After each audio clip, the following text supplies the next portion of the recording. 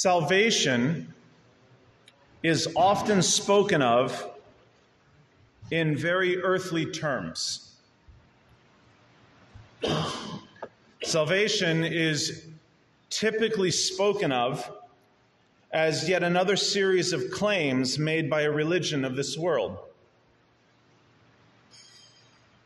There are even books that are written with titles like How to Be Born Again.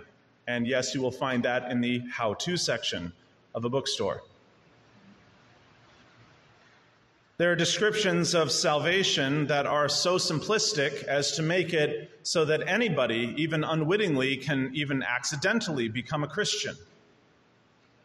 Many people, I would say with good intentions, have made the message of salvation so simplistic that we have removed from it its very heart.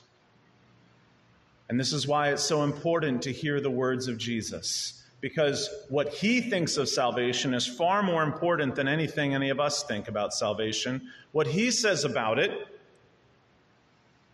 and the impossibility for the natural human to do it or to accomplish it, or yes, even to want it, which is where he's going to take us eventually, is something that's rarely expressed in the church today. And now we have this morning. We're going to be in John chapter 3, verses 1 through 8. A famous passage, one that sits before an even more famous passage. Obviously, we're coming up to the best-known verse in all of Scripture, but that verse does not sit on an island all its own. There's a lot of pursuit to get our way up to that. Jesus is coming up to, is approached by a member of the Pharisees, a ruler of the people of Israel, and he comes up and he asks him a certain question. In fact, he doesn't even ask him a question at first. At first, he just says, "We can plainly see that you're from God due to all these signs." And Jesus goes straight to the heart with this man. He addresses the reality, what you can see is not the issue. It's what you can't see that makes all the difference. You can see these things, but if you are to see the kingdom of God, if you are to enter the kingdom of God, you cannot be looking around with natural eyes and thinking with natural mind. That will not perceive your need. I say that salvation is usually spoken of in such simplistic terms because usually we are trying with good intention to save people. We want them to know the salvation that is found in Christ alone because we know what it has done to us. We know what it is doing for the world. We know that he is the one who truly will remove all the sins from the world. That is his name, that is his mission, that is what he is going to accomplish. And for people that are in our lives, whether friends or family members, the last thing we want to see them do is to live not only this life, but also the one to come, not knowing Christ Jesus the Lord. And so with good intention, we try to make it easier and simpler and simpler. The thing is the gospel itself is simple. But it's not simplistic. And it is not something that any human can just make up their mind one day to do. It requires much more than that. And this is where Christ will start introducing this concept, and he will not release this concept for about 4 chapters. This culminates at the end of chapter 6, where a whole bunch of people that have been following him and listening to his teaching, he finally looks at them and gives it to them both barrels. You cannot have this life unless you eat my flesh and drink my blood. You have no life in you outside of what I will bring to you. Nothing. It removes from us every bit of self-confidence and self-reliance, and it encourages all things to be placed upon Christ. And you know what happened that day? Who's familiar with the end of John 6? What happened after Jesus said this? They left. A crowd that the day before was the crowd of the feeding of the 5,000. 5,000 men besides women and children. Most likely anywhere from 20 to 30,000 people. The very next day they were coming to make him king by force. And Christ gave them all of this all at once. And what did it happen? They all left. Except the 12 disciples. Jesus just looks at them and says, "Aren't you going to go too?" And then perhaps one of the best responses that Peter has ever had, he takes his foot out of his mouth for a moment just to utter a salient point. Where else could we go? You have the words of eternal life, and we have come to know and believe that you are indeed the Son of God, the Savior of the world.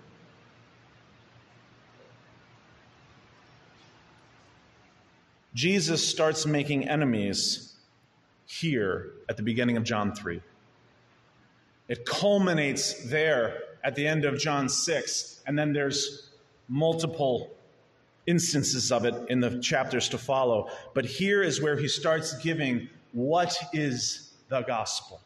What is it that needs to happen to humanity? What is it that needs to happen to each individual? And how is it that it can accomplish itself? How is it that such things can be done? That is what the introduction of our passage addresses. That's why when someone says, what is the gospel? And you usually quote John 3:16. It's this passage where Jesus is introducing the gospel itself. God has sent his Son into the world, not yet to condemn it, but that the world might be saved through him, that all who believe on him would have a life that doesn't end.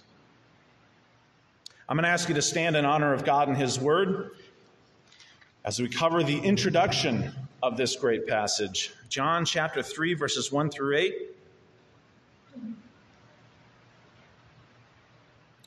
Now there was a man of the Pharisees named Nicodemus, ruler of the Jews. This man came to Jesus by night and said to him, "Rabbi, we know that you are a teacher come from God, for no one can do these signs that you do unless God is with him." Jesus answered him and he says, "Truly, truly, I say to you, unless one is born again," or born from above, we'll cover that, "he cannot see the kingdom of God." Nicodemus said to him, "How can a man be born when he is old? Can he enter a second time into his mother's womb and be born?" Jesus answered, saying, "Truly, truly, I say to you, unless one is born of water and the Spirit, he cannot enter the kingdom of God. That which is born of the flesh is flesh, and that which is born of the Spirit, capital S, is spirit. Do not marvel that I said to you, you must be born from above," or again, "The wind blows where it wishes, and you hear its sound, but you do not know where it comes from or where it goes. So it is with everyone who is born of the Spirit." Let's pray. Our Father, this is a marvelous passage. What things you have spoken to your people through your Son is on a level that we usually do not even speak.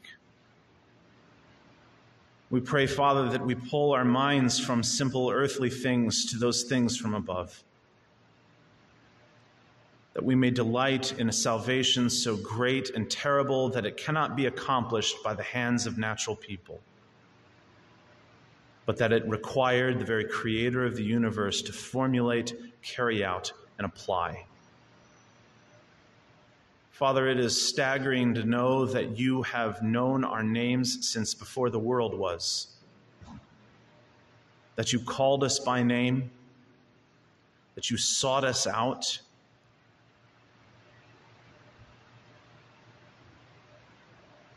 that you brought us into this world, born from above, that we may walk in the life of the Spirit. We thank you, Father, for this. It is an astounding reality, and it is challenging to our pride.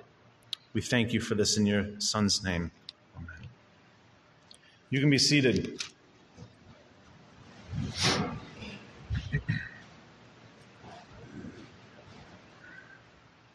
I hope you're looking forward to John 3. because I am. John 3 is perhaps one of the hardest and one of the most fascinating chapters to preach on and to study. And so as we go through this over the next couple of months, I hope it is something that sits in your mind as quite important. Because the reality is what John is laying out for us here is, one, the start of the gospel, and two, the first responses to the gospel in skepticism. Nicodemus comes to Jesus by night. He is questioning Jesus about these things, wondering about these things. John is using his story as one of the skeptic stories. There's a parallel story at the end of the gospel. Thomas, another skeptic to the resurrection. John uses both of these men to show the reality that, yes, the claims we are making are not verifiable by you. Not when it comes to before the world was created, the Word of God was there and was God. That nothing was made except it was made through him. You can't go out and see the replay of that, can you? No. There's nothing. Now, I look forward to doing that someday. I would love to see creation take place in the manner that it did. That would be an amazing thing to witness. But we can't go back to that. Instead, we're in a world that Job knew very well, that God came up and reminded him of, where were you when I laid the foundations of the earth? You can't speak to that perspective at all, and neither can I. We can only speak what God has spoken to us, and we must do so faithfully. And this is where John comes up to us. John specifically written so that people who are reading his book would believe on the Lord Jesus Christ for salvation. That is his stated purpose. He states that at the close of the book. And his job here is to show, yes, of course there will be disagreements with this. Of course there will be people who call into question the resurrection. There will be people who call into question the necessity of God to bring about these things.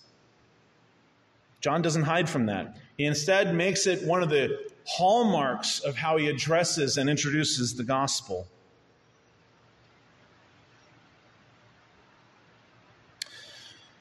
We start out with a tragic story. And when I say a tragic story, I mean it. Nicodemus, a man of the Pharisees, a ruler of the people of Israel, an expert in the law, devoting his life to the actions of the law, devoting his life to the teachings of the law, to the people of God, doesn't know God. What a tragedy. To have devoted one's entire life to the people of Israel, to the book of the law, to the teaching, to being an expert, to being a politician, to being a ruler of the people in the temple, in Jerusalem, on Mount Zion, and to still miss the entire story.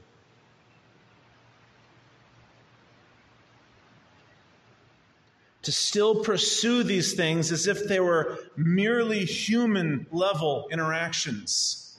Even when it goes to his expectations of who Messiah would be, he would come and deliver to us a ruler just like David, or a prophet just like Moses, and carry out the same human ordinances that have been going on for all these times. Nobody had foreseen how broad the gospel was going to be. No one could foresee what the Messiah was actually going to accomplish. They had theories. They were working on all manner of theories. And the Pharisees knew more than anybody the promises of Scripture and the commands of the law. They had the right book. They had the right God. They had the right people. They had the right temple. They had the right city. They had the right mountain. They had the right prophecies. Still not know God. My pastor growing up had a way of speaking about the Pharisees in general. Obviously, some were truly saved individuals. but as a whole, they demonstrated themselves through the teachings of Jesus to have, as he would put it, all the right luggage and being at the right dock, and the only thing they missed was the boat. And what a tragedy this would be. What a tragedy this would be. And as Jesus speaks to him, as he says in a later passage, you're a teacher of Israel and you don't know these things? I can go find, and now I'm paraphrasing on the other side, I can go find a shepherd boy who knows these things. But to seek for the gospel and the wisdom and the rulership of man will never be found. It simply cannot be seen this way. And so we introduce ourselves, John introduces us to the tragedy of Nicodemus. Now there was a man of the Pharisees named Nicodemus, a ruler of the Jews. This man came to Jesus by night and said to him, Rabbi, we know that you are a teacher come from God. Why do they know this? Because of the signs. No one can do the signs that you're doing unless God is with him. Witness here the end of human perception. That's as high as it can go. We can recognize the source of the works. Nobody can do signs like this. The water to wine, there were several other signs that Jesus was doing that are not listed here. John does that intentionally. We'll see it. But as you go through the Gospel of John, you're going to see Jesus doing different signs all over that indicate aspects about who he is and what he's here to accomplish. And so what Nicodemus is saying is, look, we understand. There is absolutely nobody in the history of mankind who can do signs of this severity unless God was doing it through him. That's a remarkable way to introduce himself. It's not a question. It's not a wonderment. It's actually a declarative statement of how good their perception is. Out of all the people in Israel, you have finally met our eye, us, the Sanhedrin, the rulers in Jerusalem. We recognize you. And what does Jesus do? Let's look at you. You think your perception is so good.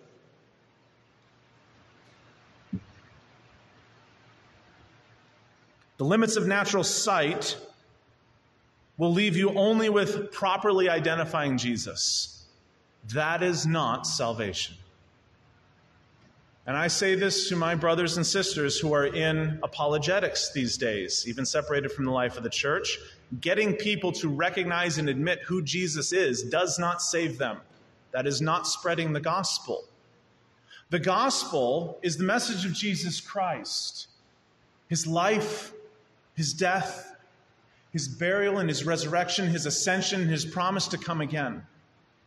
His righteousness accomplished on our behalf. His death on our behalf as an atonement for our sins.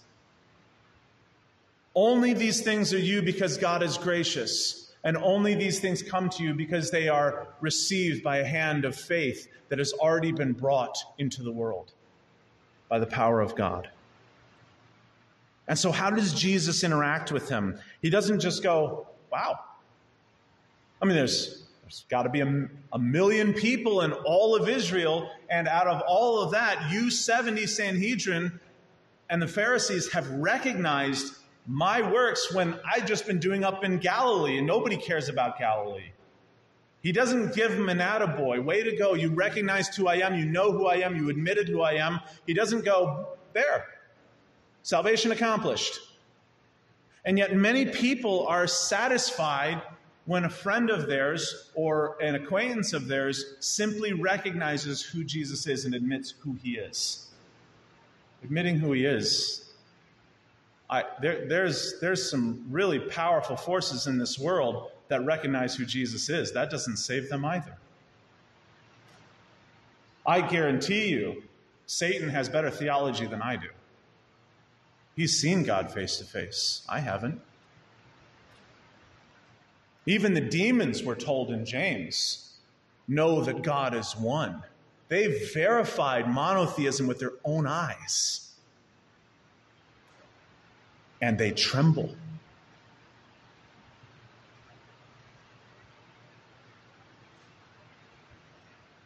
knowing aspects about God or about Jesus does not save people. They do have to know about Jesus, but that's not the end of the story. Something has to happen that's beyond our physical ears and our physical mind. There has to be something more.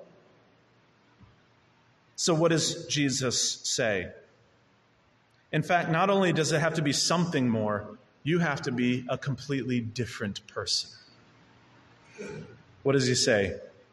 Truly, truly, I say to you, unless one is, I'll just read it, born again, he cannot see the kingdom of God. That is a strange word, the word for again there. There's a normal word for again in Greek. This is not the normal one. This actually means from above. But the reality is, since you've already been born once, if you're born from above, you're also going to be born again. And so it carries that connotation with it. But the way English works, we can't carry double meaning. And so you have to address it here. The reality is, tradition has caused us to lean into the born again thing. But in reality, the clearest translation is born from above. It means both. It's like a 60-40 split type thing. And every other time John uses this word in the Gospel of John, everyone translates it from above. So I'm going to translate it that way because it's necessary. Because it's actually what Jesus is expressing. Obviously, the nature is that it will be double, but the real focus is, as he says, truly, truly, I say to you, unless one is born from above, he cannot see the kingdom of God. And so here he actually takes Nicodemus's observation and says, where Nicodemus comes up to him and says, look, we can see who you are. We can see what you're accomplishing. We can even see that God is with you because the fruit of it has borne out in what you do and in the signs that you do. And Jesus turns it right around and shows them the limits of his sight. Unless you have been born from above, you can't even see the kingdom. That is enormously insulting to a ruler of the people of Israel, a member of the Sanhedrin, one of the Pharisees, learned enough to be able to interact with him, perceptive enough to see who he is, and esteemed enough for all of the Sanhedrin to send him as the representative. And Jesus telling him, you can't even see the kingdom of God. Not in your current state.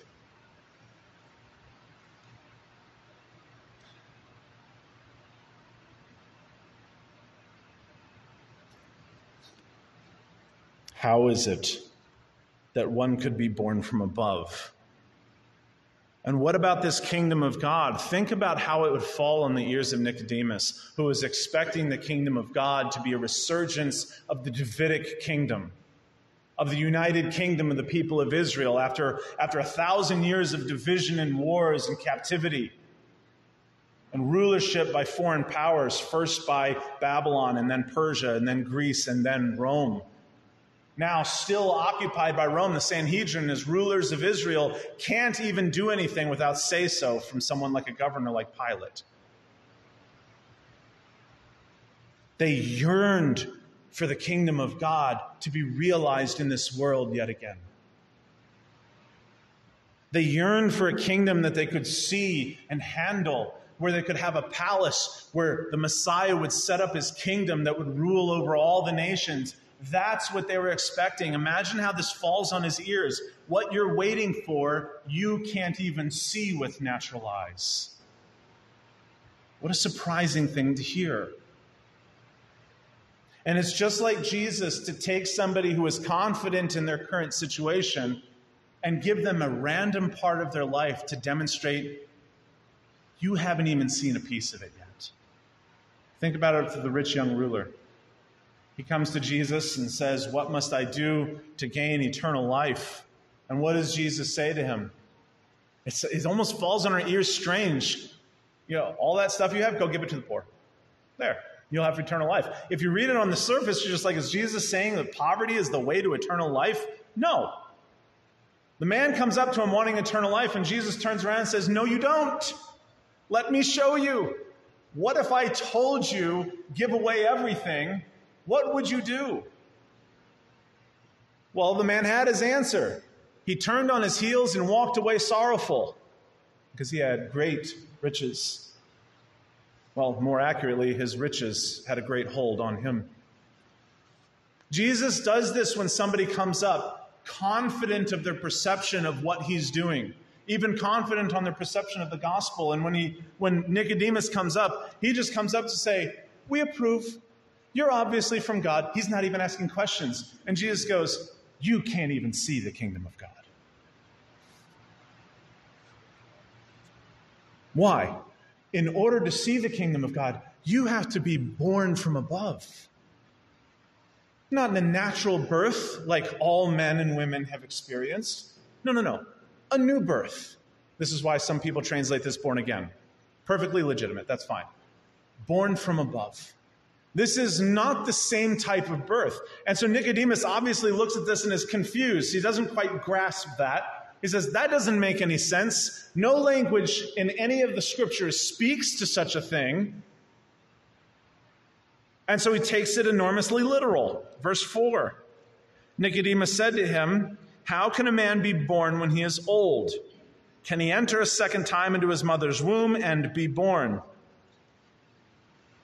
We'll come up with Jesus' response here in a second because it's almost hyperbolic. Nicodemus was looking for a physical kingdom of God, a temporal fulfillment of all the promises made to the people of Israel. And he was within normalcy, at least as far as our perception is concerned, to expect such a thing. If we lived during the time of the Old Testament, leading up to the times of Jesus, we would be expecting the same thing.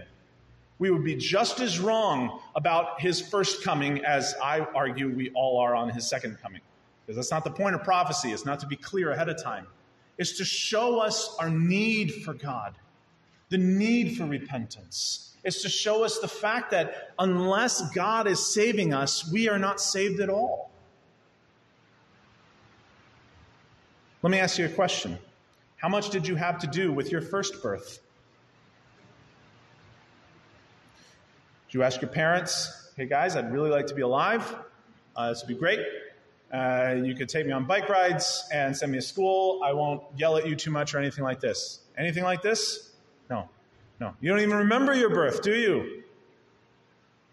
This is one of the great aspects of how Jesus is using this picture. He doesn't say you're going to have a whole new mind. That was Old Testament way of thinking, an Old Testament way of speaking, new hearts and new minds and stuff. No, Jesus says you just need a new life, new everything, sourced completely and totally in God's working. You must be born from above. And so Nicodemus looks and says, that doesn't really, what? It was so simple, wasn't it?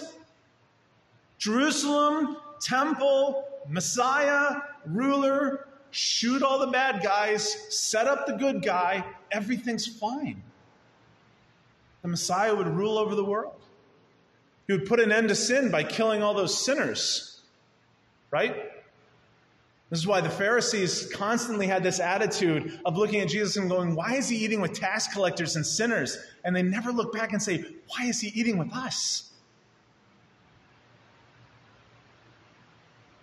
And that's exactly what Jesus is pointing out to them.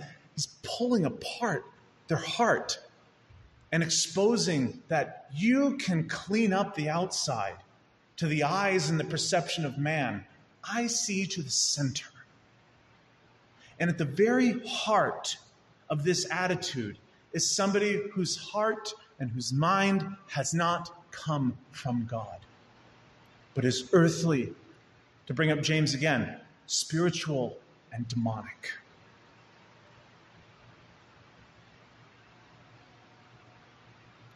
Well, Jesus, that's no way to gain followers. I mean, if you really want to be a really famous rabbi, this is the worst way to start out your message. Because if you're trying to get some notoriety or just do some pragmatic stuff so that you can get more people to listen to your message. Just hold off on the, everyone's hearts is darkened by the spiritual forces of death. Leave that till later.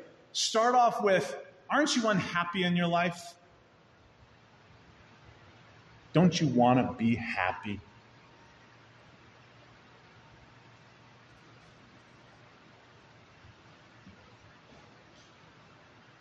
But that's not how he starts. And John includes this, the only one of the gospel writers to include this stuff about Nicodemus. He includes this stuff to interact with the reader directly. If you were standing there that day, he would say the same thing to you. You want to see the kingdom of God? You must be born from above. It is something that God works on your heart. The flesh, you, me, is of no help whatsoever. It is often said, and rightly so, that we cannot merit our way into heaven. We cannot work our way into salvation. True, but why can't we? It is because our works are ours, and of this earth, and of the natural fallen human. Even our righteousnesses are stained with our sins. It is not because our works aren't good enough. It's because they're not of God that they cannot save us. It is why it must be on faith. It is not because faith is yet another work. It is because faith is reliance on the works of God to save us. It is throwing ourselves on the mercy of heaven to say, there is nothing in my hands I bring, and there is nothing in my life that I can have pride in with regards to achieving anything on the level of spiritual life that merits the kingdom of God. In my natural state, I cannot even see it. And without the salvation of Christ, I cannot occupy it.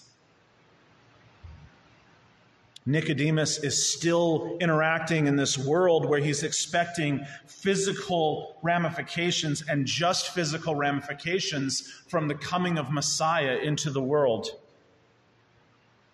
And Jesus says, no, it's not about that. And Nicodemus asks him, how can a man be born when he is old? Can he enter a second time into his mother's womb and be born? Jesus answered and gives just the best response. Truly, truly, I say to you, unless one is born of water and the Spirit, he cannot enter the kingdom of God. Turns it up a notch, doesn't he? In your natural state, you can't see it. The limit of perception, as he says to him, unless one is born from above, he cannot see the kingdom of God. Yes, unless he is born of water and the Spirit, he cannot enter it. And isn't that the desire in our hearts when we're seeking for a solution to the problem that we know plagues all of us? We want to be where God is, but we don't want to die. And we know that in our sinful state, if we are where God is, we would die the moment we look at his face. It's one of those remarkable promises that we see at the end of the book of Revelation, where he says, my people, I will dwell with them, and they will see me, they will behold my face. And I will dwell with them, and they will be my people, and I will dwell with them as their God. That is what we want, isn't it? We want to enter the kingdom of God, not just some kingdom on this earth, eternally. We want to live with God as our king. And this was that split in the understanding in the Jewish worldview. Is the Messiah going to be an earthly king, or God as our king? And they couldn't quite settle that out. The reality was nobody was expecting God to be born as one of us so that we could be born as him. Nobody was expecting that the Messiah would actually be God himself. And so they'd hold these two things. Who's the ultimate ruler? Well, maybe it would just be a subservient ruler like David would say. where he would, obviously he would recognize the authority of God on high. Nobody was expecting the messianic kingdom of God to actually be God as its human ruler. Nobody. And nobody was expecting the kingdom of God to be heaven invading earth. Listen to the central aspect of the Lord's Prayer. Your kingdom come, your will be done on earth as it is in heaven. Invade this world. But first, invade my heart. Because what's in here is deeper and darker than anything I see out there. That's the perception of somebody coming to salvation. And what Jesus says here, if you want to enter the kingdom of God, you have to be born of water and the Spirit.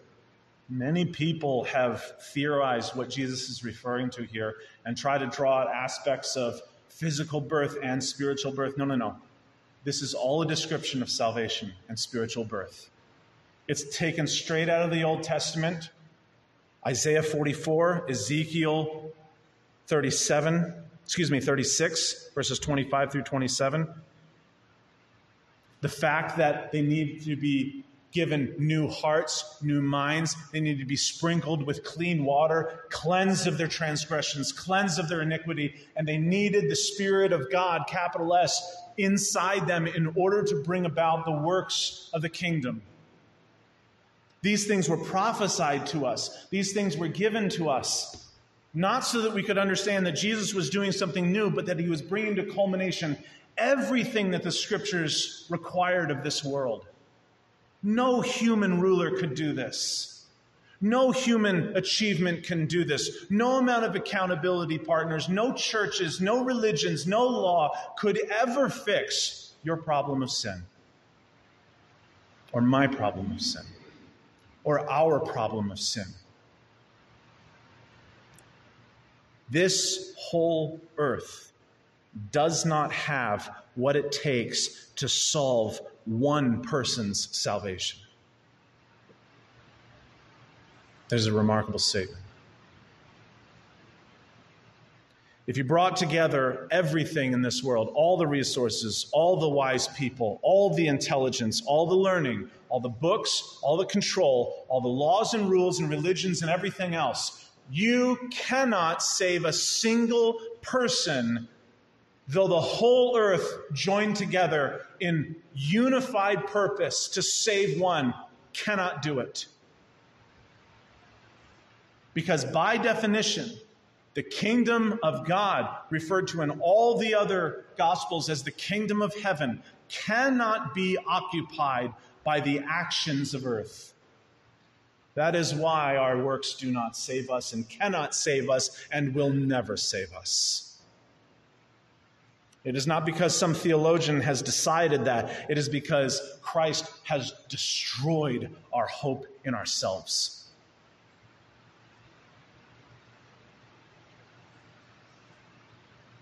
And he says, you must be born of water and the Spirit, a recognition that your sin must be cleansed and purified, and the Spirit of God must breathe new life into this corpse that you are.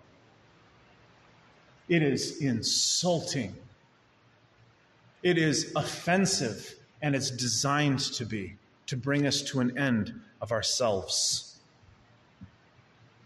And it's also fully consistent with everything the Scriptures have ever said about the work of the Spirit of God. The Spirit of God, the Holy Spirit, the most misunderstood member of the Holy Trinity, the most mistaught about member. His primary role from creation in Genesis chapter 1, verse 2, where he's first mentioned, to the very last verses of the Bible, where he's standing with the church anticipating the return of Christ. From the beginning to the end, he is the one who gives life.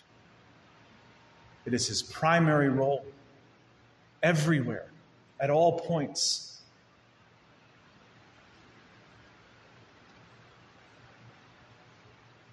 And so we see when Jesus refers to him, this is just always amazing to me. when the Son of God refers to the Holy Spirit of God, interacting with his role and sphere of responsibility. Water is not enough to enter you into the kingdom of heaven. You must also be born of the Spirit.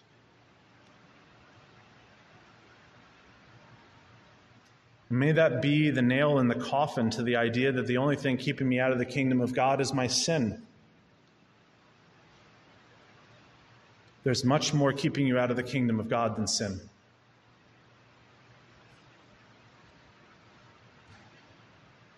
It is true that our sin can well be looked at, and certainly is spoken of in Scripture, as a debt. But that wasn't our only problem. It is that the good works of the kingdom couldn't even be performed by a sinless human. Should all my sins simply be forgiven and none of the works of Christ be applied to me? Let's put that hypothetical out. How quick would my sinless perfection last? Let me ask you it in another way, in reflex. Assume all your sins are paid for and canceled off your account and no other changes made, just your sins forgiven at 8 a.m. At what time would you lose that salvation and become sinful again? Yeah, say it loudly so I can hear it. 8 a.m. Thank you. Some of you might hold out longer than others due to culture or influence, maybe to 8:01. But as I look at the only other sinless man in history, I see him living in paradise. All of his food being supplied by a God who is lavishly gracious.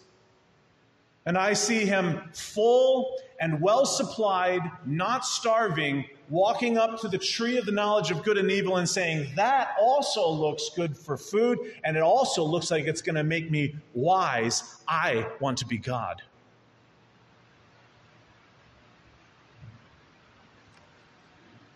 It is not just sin that's a problem. It's that the kingdom of heaven requires the will of God to be being done at all points, in all ways, everywhere. It is not just that we have our sins paid off. That is half the story. It's that in salvation we have the righteousness of Christ imputed to us. And then we live out of fulfilled law.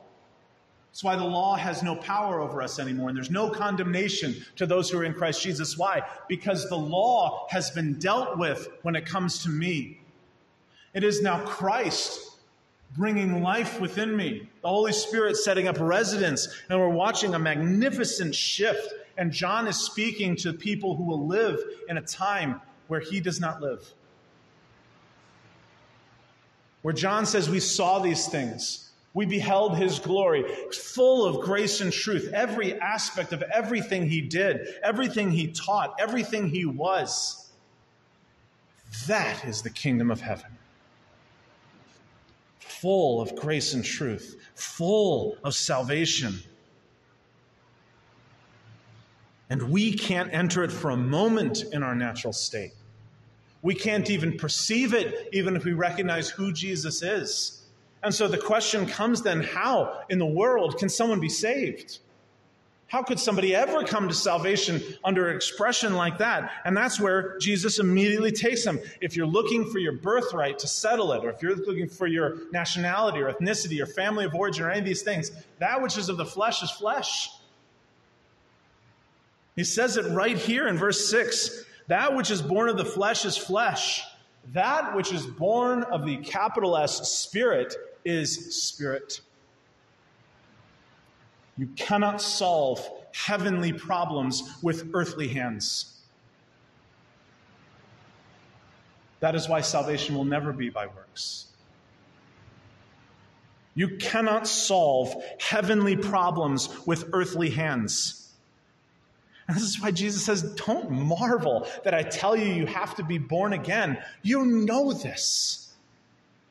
You think there's just signs in what I'm doing? I created the world with signs in it to teach you this. And so he takes him to a picture in nature. Look at it in verse 8. The wind blows where it wishes, and you hear its sound, but you do not know where it comes from or where it goes. So it is with everyone who is born of the Spirit.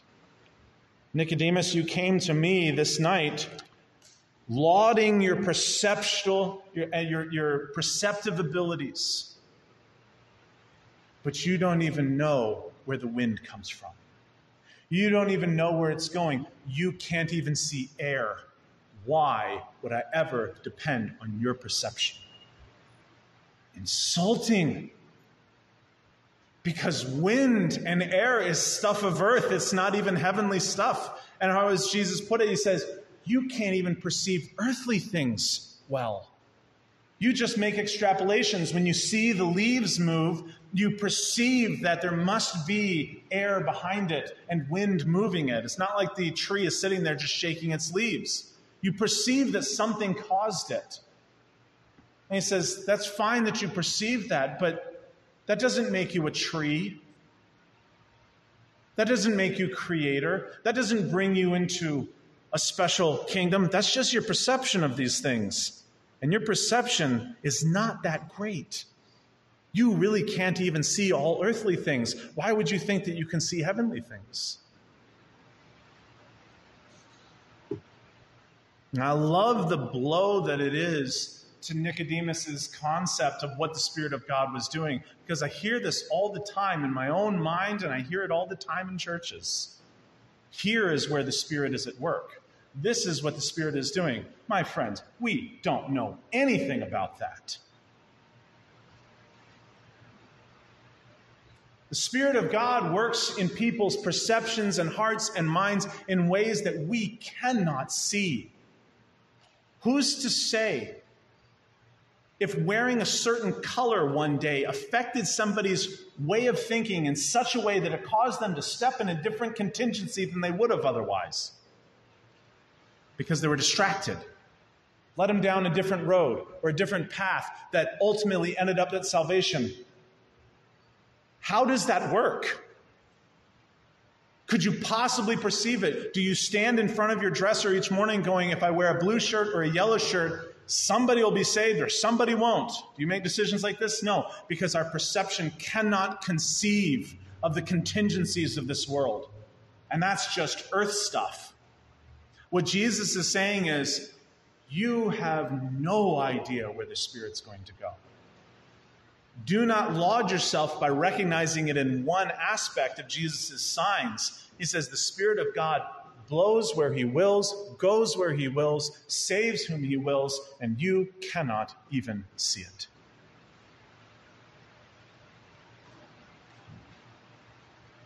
And it's why Nicodemus responds with what we will address next week. How can this be? And Jesus responds to him and says, you're a teacher of Israel. You don't know this? You should have known this. Sin is not an earth problem. It is a heavenly problem. Salvation then must come from heaven and not earth. And this is what is wrong in most people's perception of salvation, because they define salvation based on their experience. When they committed their life to Christ and had faith in Christ into salvation, my friends, God's Spirit was at work behind the scenes well before that, bringing you to that moment. Scripture informs us of the fact that it wasn't just when we were born into this world that God intended then to save us at whatever age we were saved. It says, before he created anything, he already knew us. Because his salvation does not come from earth or the stuff of earth. His salvation comes from heaven and invades the earth and brings about a new life that did not exist before. And if you are a Christian today, you know that new life. Because your old life is at war with it every day, constantly battling back and forth. One nature versus the other, two natures at war. How is it that we then live in this world? How is it that as Christians we deal with that? Very, very simple. Feed the new nature and starve the old. And when I say starve the old, I mean to death. Don't give it quarter. Don't give it moments. Don't give it anything. Feed your new nature. You say, well, where is this new nature from? It's from heaven.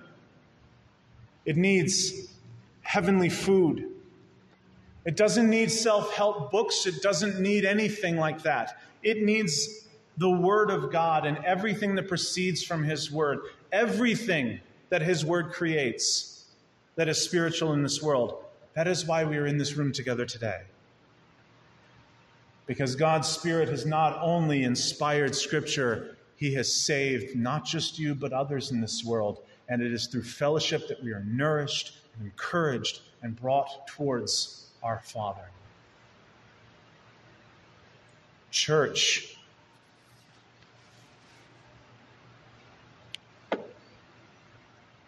gathering together like this is so that we may grow in the grace and knowledge of our Savior.